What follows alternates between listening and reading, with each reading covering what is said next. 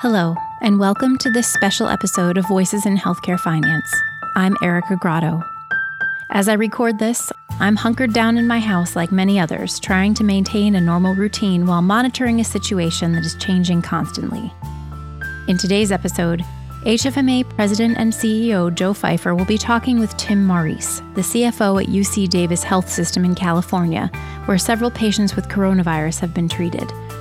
In our Fast Five segment, HFMA's Todd Nelson will be sharing tips for working outside the office for those of you who are new to working remotely. First, though, we're going beyond the news with Rich Daly and Chad Mulvaney, who are talking about the latest developments.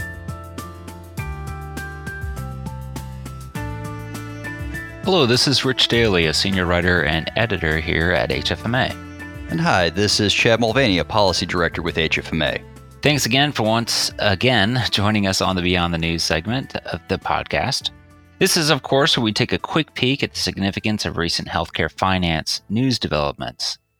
So today we're going to be taking a quick update on provider implications of the March 13th National Emergency Declaration. That White House declaration, of course, asked hospitals to implement emergency preparedness plans and ordered states to each open their own emergency operations center focused on the coronavirus. The order also gave HHS the authority to waive a range of laws and regulations, which the department's sub-agencies have been doing in the days since. So, in the executive order, what would you highlight here for our listeners, Chad? You know, out of the emergency declaration, I really think about the key things for providers here is they're really focused on ways that the agency can drop regulatory barriers to creating additional capacity to see patients. And so whether that's the removing some of the limitations on critical access hospitals so that they can still retain their designation, but have patients stay in-house for more than 96 hours, or that they can expand beyond 25 beds if they have that capacity. Or things like eliminating the 3-day stay requirement for SNFs so that some patients might be able to be directly admitted to SNF, or you might be able to discharge patients faster from the hospital and put them in a SNF bed. So things like that. The other thing that they also relaxed through this was the requirement that an acute patient be seen on an acute unit. So now you could also potentially provide acute care and get paid under the IPPS in a psych ward as an example. The final thing with this is also by declaring a national emergency, it unlocks up to $50 billion in Stafford Act funding that could be used, among other things, by FEMA to provide funding to create temporary medical facilities if hospitals in a given area become overwhelmed. The other side of this also is from the Medicare side, is it relaxes some of the licensing requirements, like state licensing requirements, and also restrictions on sort of where you can set up office space. To, as you think about it, you've opened up this capacity. Now you've also got to have the providers there to provide that care.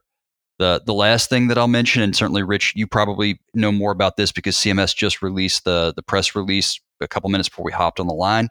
It also relaxed the requirements around telehealth services so that physicians can provide remote visits and hospital check-ins. That's right. And the telehealth change that just came out, of course, is going to be paying at the full rate for that the service will be provided and paid for if provided in person. So some pretty significant changes there, suspending the HIPAA enforcement during the emergency, and should have a lot of appeal to providers in terms of looking at that option in light of especially the in-office challenges and concerns about spread of coronavirus at this point. So we'll be watching that closely. Are there any other sort of follow-on actions from the executive order that you're watching for, such as the rule today on telehealth? Well, I mean, and obviously one of the things that the national emergency or the national disaster declaration allowed was for states to file Section 1135 waivers that would allow for relaxing of a whole number of Medicaid plan revisions like prior authorization, again, creating more flexibility so that providers could be brought in and bill under a state's Medicaid plan, et cetera, which this now opens up. And certainly we saw Florida go ahead and jump on that, and they actually had they got their waiver in, and it, as of this morning, was already approved. So obviously CMS is, for these waivers, working very quickly to get those through the door and processed. Oh, okay. Well, yeah, this definitely will have a big impact in each state as well. And then another area we did want to ask about really quick was the action on Capitol Hill. Congress has already cleared one piece of coronavirus legislation, and the House has passed a second piece of legislation that's now in front of the Senate. And then a third piece of legislation is being actively negotiated between the chambers and the administration. Among these various pieces of legislation, is there some elements that you would highlight for our listeners, Chad?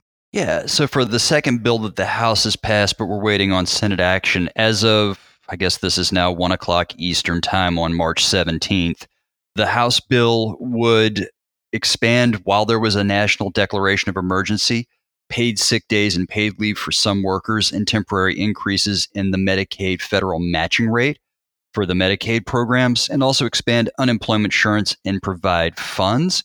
So that's sort of some of the broader social determinants issues, and also trying to help state Medicaid programs in this time when they're going to be stressed. And obviously that funding for the Medicaid dollars will trickle down to physicians and hospitals. The other piece of the House-passed legislation is that it would require all health plans or comprehensive health plans to cover FDA-approved testing and services related to detect or diagnose coronavirus, and that would also apply to the administration of the testing. And that would be required to be covered without cost sharing. That applies to ERISA plans and also individual market plans as well. And there's a parallel requirement on there for Medicare as well. So, we're hearing conflicting things, Rich, and I don't know if you've heard anything more recently, but there seems to be some tug of war back and forth among the Republicans. I think earlier this morning I had seen that Majority Leader McConnell was fairly confident that the House bill would be passed as written.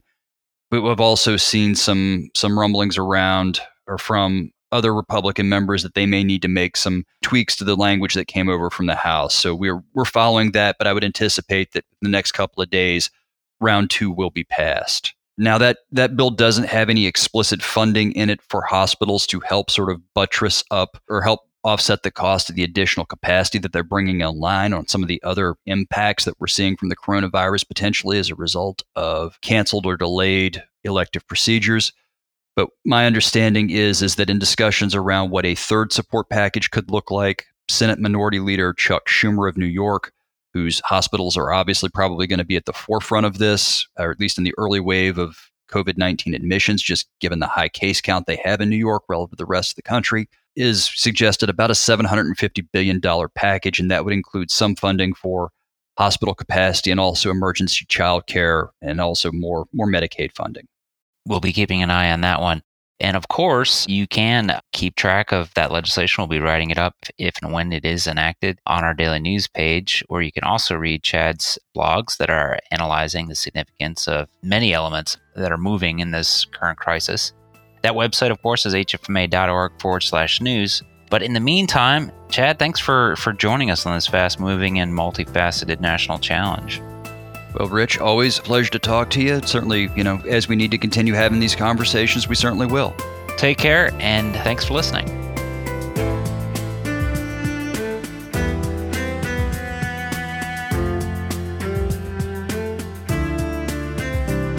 Today, I don't know how to describe my emotions today. It's an extraordinary time in the life of our country and our world, really. If you think about it, just 10 days ago or so, maybe 2 weeks, everything was normal. We were all planning both our personal and business lives in the normal course of business. Yeah, we heard some news stories about coronavirus.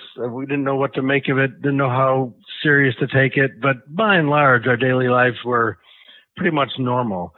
And here we are just literally a few days later, we're reacting to a phenomenal set of events, which will likely play out over months. And so it's in that context, we heard about UC Davis Health System and how they are dealing with that. So UC Davis is the University of California at Davis Health System. They made headlines recently. This is how we heard about them. When providers there discovered they were likely treating the first community spread case of COVID-19. At least in the United States. And as of March 11th, UC Davis reported they had treated 3 patients with COVID-19, all of whom are doing well. And I think Tim, our guest here in a second, Tim, who I'll introduce, he'll talk a little bit more about that. The system reports learning valuable information about how the virus spreads and that taking the appropriate precaution precautions has helped providers there avoid getting sick. And we thought, as an organization on the front lines of this crisis, that, how cool it would be to have their CFO join us, who will undoubtedly have some valuable insights to share as we all continue to monitor and work through this public health crisis. So with that introduction, my guest today is the CFO of UC Davis Health System, Tim Maurice. And so, Tim, welcome to the podcast. Thank you, Joe. One more introductory comment, and then I'll jump into some questions of Tim. We put this episode together in very short order. We're bypassing some of our normal sound quality devices and techniques. And so if you hear a little bit of a different quality to our podcast today, it's just because we thought timeliness was more important than a little bit of a sacrifice in quality. So with that, and gosh, this goes without saying, Tim, but this continues to be rapidly evolving. Would you talk about the steps that you've taken as a leader at UC Davis to keep your team abreast of all these changes as they occur, which they seem to be changing literally by the hour? Well, yes, this is rapidly changing, and for us, the incident has been in place longer than most because we received that first index patient that was community spread. And when we first faced that patient, we recognized that there was a risk that this patient may have COVID, but was not traveling and therefore didn't meet the CDC protocol. So thank goodness we have a great clinical team who took proper precautions and informed the CDC and the state health department that they felt that this patient may be at risk despite their not traveling or being in contact with the traveler. And were able to, after 10 days, get the patient tested and tested positive. So that immediately launched our incident command center, and we placed 80 employees on self-quarantine for that 2-week period, as well as 10 physicians. And we're pleased to say that the index patient has now been safely discharged and that none of the employees or physicians who are placed on self-quarantine are presenting positive and they're returning to work. So that's great news, despite the unexpected challenge. Yeah, no doubt. And you think about that, one patient coming in and then putting all those folks in self-quarantine. That's one, in the big scheme of things, one small step, but you think about how many people that impacts.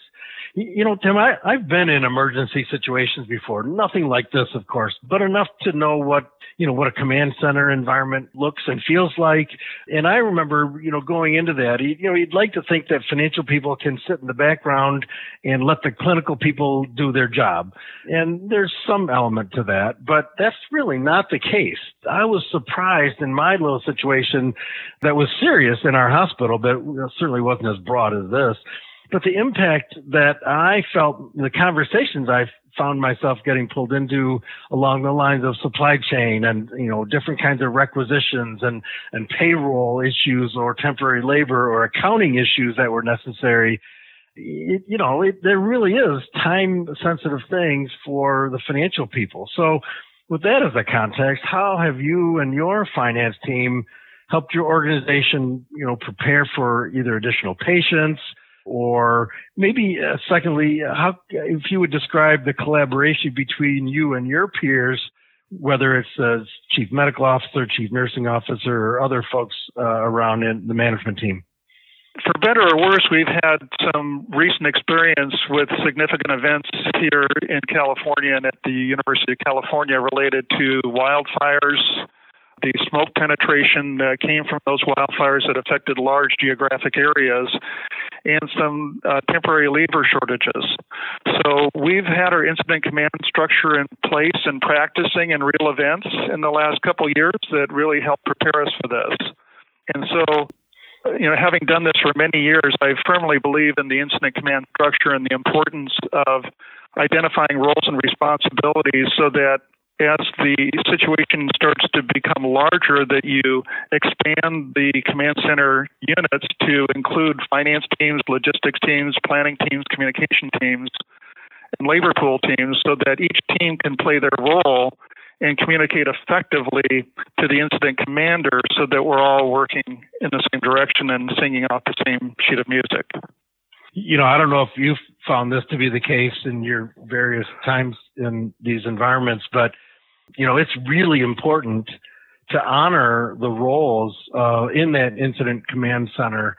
And, and those roles aren't necessarily in line with the organizational chart, right? And so I remember as the chief financial officer feeling like a role player, an important role player, but a role player, which is very different from every other environment that we're in as a management team. Can you comment on that a little bit? Well, in our case, because we're such a large academic health system, I try to avoid playing a unit role within the finance team because I recognize that once you assume that role, you could be in it for days and weeks. Sure. And so we've already established delegation, and I've assigned my director of revenue services as our primary incident command representative for the finance team. And he continues to play that role, and as he has other duties, he delegates down. But we provide consistency by assigning roles independent of your title. Incident command has nothing to do with title and has everything to do with roles and responsibilities, and being properly prepared and drilled to assume those responsibilities so that we can effectively work together. That's exactly my point, Tim, is you gotta set the ego aside, you set the title aside, and stick to the game plan. And honoring that with discipline is really, really important in those situations. So if folks are new into this, again, that was a learning for me and, in our incidents, way back when. Some of the decisions I'm sure that you're involved in probably center around requests for temporary labor, clearly, on the supply chain side, seeing different kinds of requisitions. I don't know what it's like in terms of what prices for those services are in these kinds of situations. Have you found any issues there or any effective negotiating strategies to deal with some of those timely issues? Well, the importance is to make sure that we make rapid decisions and that those decisions can sometimes bypass the standard approval protocol so that those decisions can be made timely. So we clearly immediately we're dealing with what do we do to prepare the clinical teams to address the immediate issues so that they can be the firefighters running into the incident with the proper equipment and tools and training to protect themselves, because that's our primary objective, is to protect those who are caring for the patient or caring for the event. And if they're not properly protected, then we lose our workforce, and we can't have that. So that was our first priority, is how can we provide the necessary supplies, equipment, whatever you need, tell us what you need, we will get it for you immediately. Mm-hmm. And that's what we stood up to do regardless of our role. And I feel we did that effectively, which shows as to how we were able to protect our clinical staff and avoid exposure. Sure, that I can totally relate. Let me shift gears a little bit here and pick up on something that you alluded to a minute ago. One of the ways that this situation is so different from any other catastrophic event that I can think of and probably to your fires or whether it's hurricanes or tornadoes and other situations, but those are very specific events and they have a specific timeline to them. This one is really different. Again, as I said in the beginning, it could be going on for months. And one of the steps that our country is adopting, some areas better than others, but the whole concept of social distancing. And many organizations, HFMA included, we've closed our offices and we have all 100 of our employees working remotely. Hospitals can't do that, but maybe there are some functions that can. So are you operating some of your financial functions? You mentioned revenue cycle. There's also payroll and payables. Are you using remote locations or remote employees, or how are you navigating the social distancing calls for you to adopt? Yes, so we have a telework policy and procedures in place that we've had for quite some time, and we're just increasing our inventory of devices as we can get them. That has secure encrypted laptops with virtual private networks, as well as smart devices that have dual authentication to ensure that our working from home are doing a secure matter in protecting patient information or private information. That's essential. Yeah, no doubt. I'm wondering about this. Your revenue cycle processes and resources, whether it's front-end staff, there's lots of questions about how insurance coverage works. So patient financial counselors, those folks that are patient facing, have you had to add resources? What are you doing with the front end of the revenue cycle? I don't know if you have increased ED or acute care admissions, but just talk a little bit about the front end of the revenue cycle and what implications that's had in this situation. Well, the good news is that we haven't received a surge, and we currently, outside of the 3 patients that we treated, we have no currently active coronavirus patients in-house. Okay. And in fact, we've actually seen a drop-off in emergency visits over the last few days.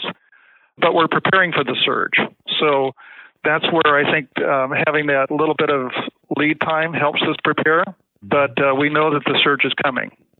Okay. So what's really important in advance of the surge that we look at how we can provide more flexibility in our policies, and we really appreciate the national emergency and the provision for Section 1135 waivers that allow us to bypass some of the EMTALA rules, bypass some of our inpatient rehab facility transfers, and do other things to provide the capacity that we need to handle a surge when it arrives.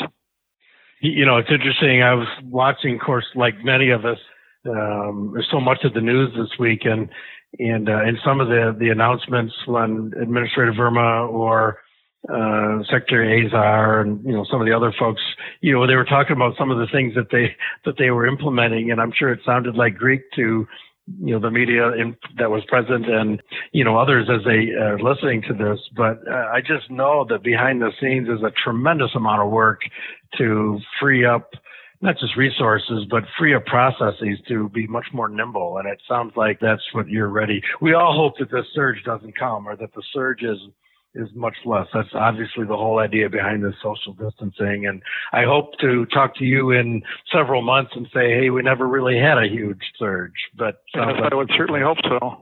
Yeah, no kidding. Hey, Tim, what's one last question for you?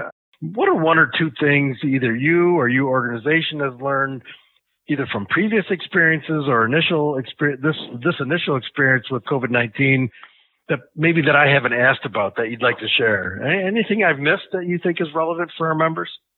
Yeah, I think it's really important to recognize the importance of academic healthcare. And the fact that we were on the front lines in this event, we were very capable of identifying the symptoms in order to inform the science to advise CDC and help them in developing policy around containment versus mitigation, around airborne transmission versus droplet and contact transmission, so that we could quickly adapt our clinical protocols so that we could address the needs as they occur and address the virus as it presents itself. And to me, that's the beauty of academic healthcare, and that's where we here at UC Davis are really at the forefront of using science with sincerity.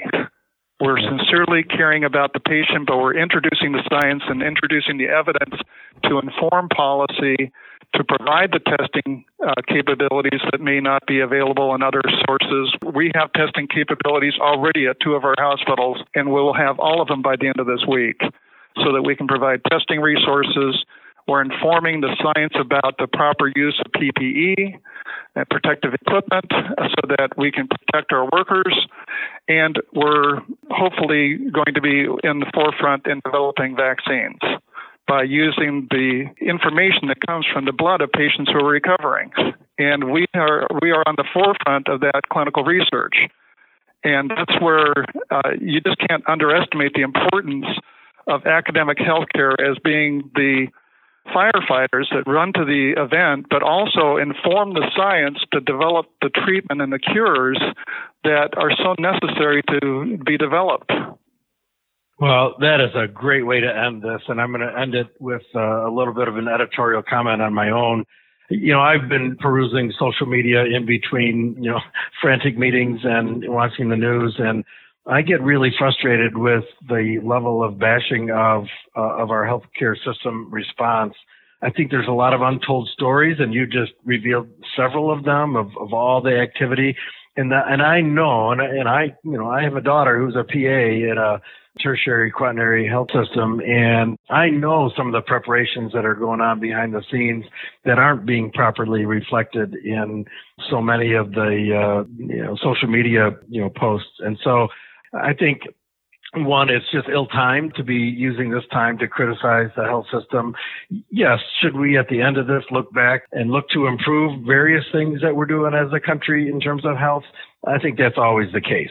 Right in the middle of this, I think what we need to be talking about is how our systems like UC Davis and systems all around the country preparing for this. And it is nothing short of phenomenal. So thank you, Tim, for representing UC Finance, or UC Davis Finance, representing the industry and for doing what you do. It means a lot to so many people in this country, and we just really appreciate it. And thanks for joining me today to share your thoughts.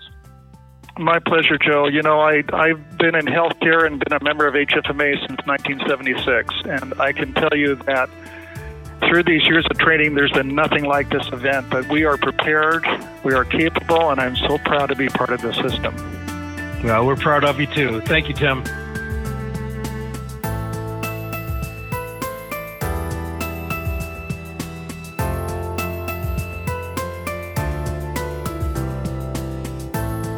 As I mentioned earlier in the episode, all of us at HFMA are now working remotely in an effort to halt the spread of the coronavirus. So earlier this week, Todd Nelson, our Director of Partner Relationships and Chief Partnership Executive, shared some things that he's learned as a person who travels a lot and frequently finds himself outside of a traditional office. So I asked him to share some of those tips in our Fast Five segment today. Todd, welcome. Thanks, Erica. Happy to be here and happy to be on today. I've been probably for the last decade traveling. I think I've learned some things that have been helpful for me, and hopefully what I share today will be helpful for others. Here's a couple of my tips. Find a comfortable chair or place or chairs to work from. I really can't emphasize that enough, how important it is to be comfortable when sitting for long periods of time. And frankly, dress comfortably, especially if you're not on video. Make sure that your technology is set up. Charge your devices. If you're using your cell phone or whatever, make sure that's charged. Make sure you got your laptop cord or your desktop. Whatever you've got, make sure you got power, because I know that sounds goofy, but when you're not working in your normal place, sometimes you don't think to charge in your device, and then you're in the middle of something and boom, you lose power. Make sure that your Wi-Fi is working. Test it, make sure that you're ready to go. Connect with the outside world a bit. Sit by a window if you can. Listen to music, and then get up and walk around every once in a while. Get some water, coffee, tea, stretch your legs, and stretch your mind. And frankly, when you need to talk to somebody, do it over the phone. Pick up the phone and call. Sometimes when you're touching base with others that you work with, you just need to say hi. It's a needed boost and a connection for both parties. And start off the work call by asking how people are doing. Learn something new about a coworker. Be flexible. Interruptions are going to happen, especially with all the family togetherness we're experiencing right now. Take a breath, regroup, and move on. Do try to control what you can. Obviously, background noise can be distracting for folks, so go behind a closed door during a call. Let the people around you know that you're working. And finally, sleep. I can't emphasize that enough. Working remotely doesn't mean that although you can work from anywhere or that you can work 24/7, that you should. This can really be a hard one when your workplace and your workspace are also your living space. But try to do that the best you can. That's some advice that at least I've learned, and I'm sure you've got thoughts as well. All right. And listeners, if you have more tips, we've got a thread going in HFMA's communities, so please join the conversation and share your tips for working from home.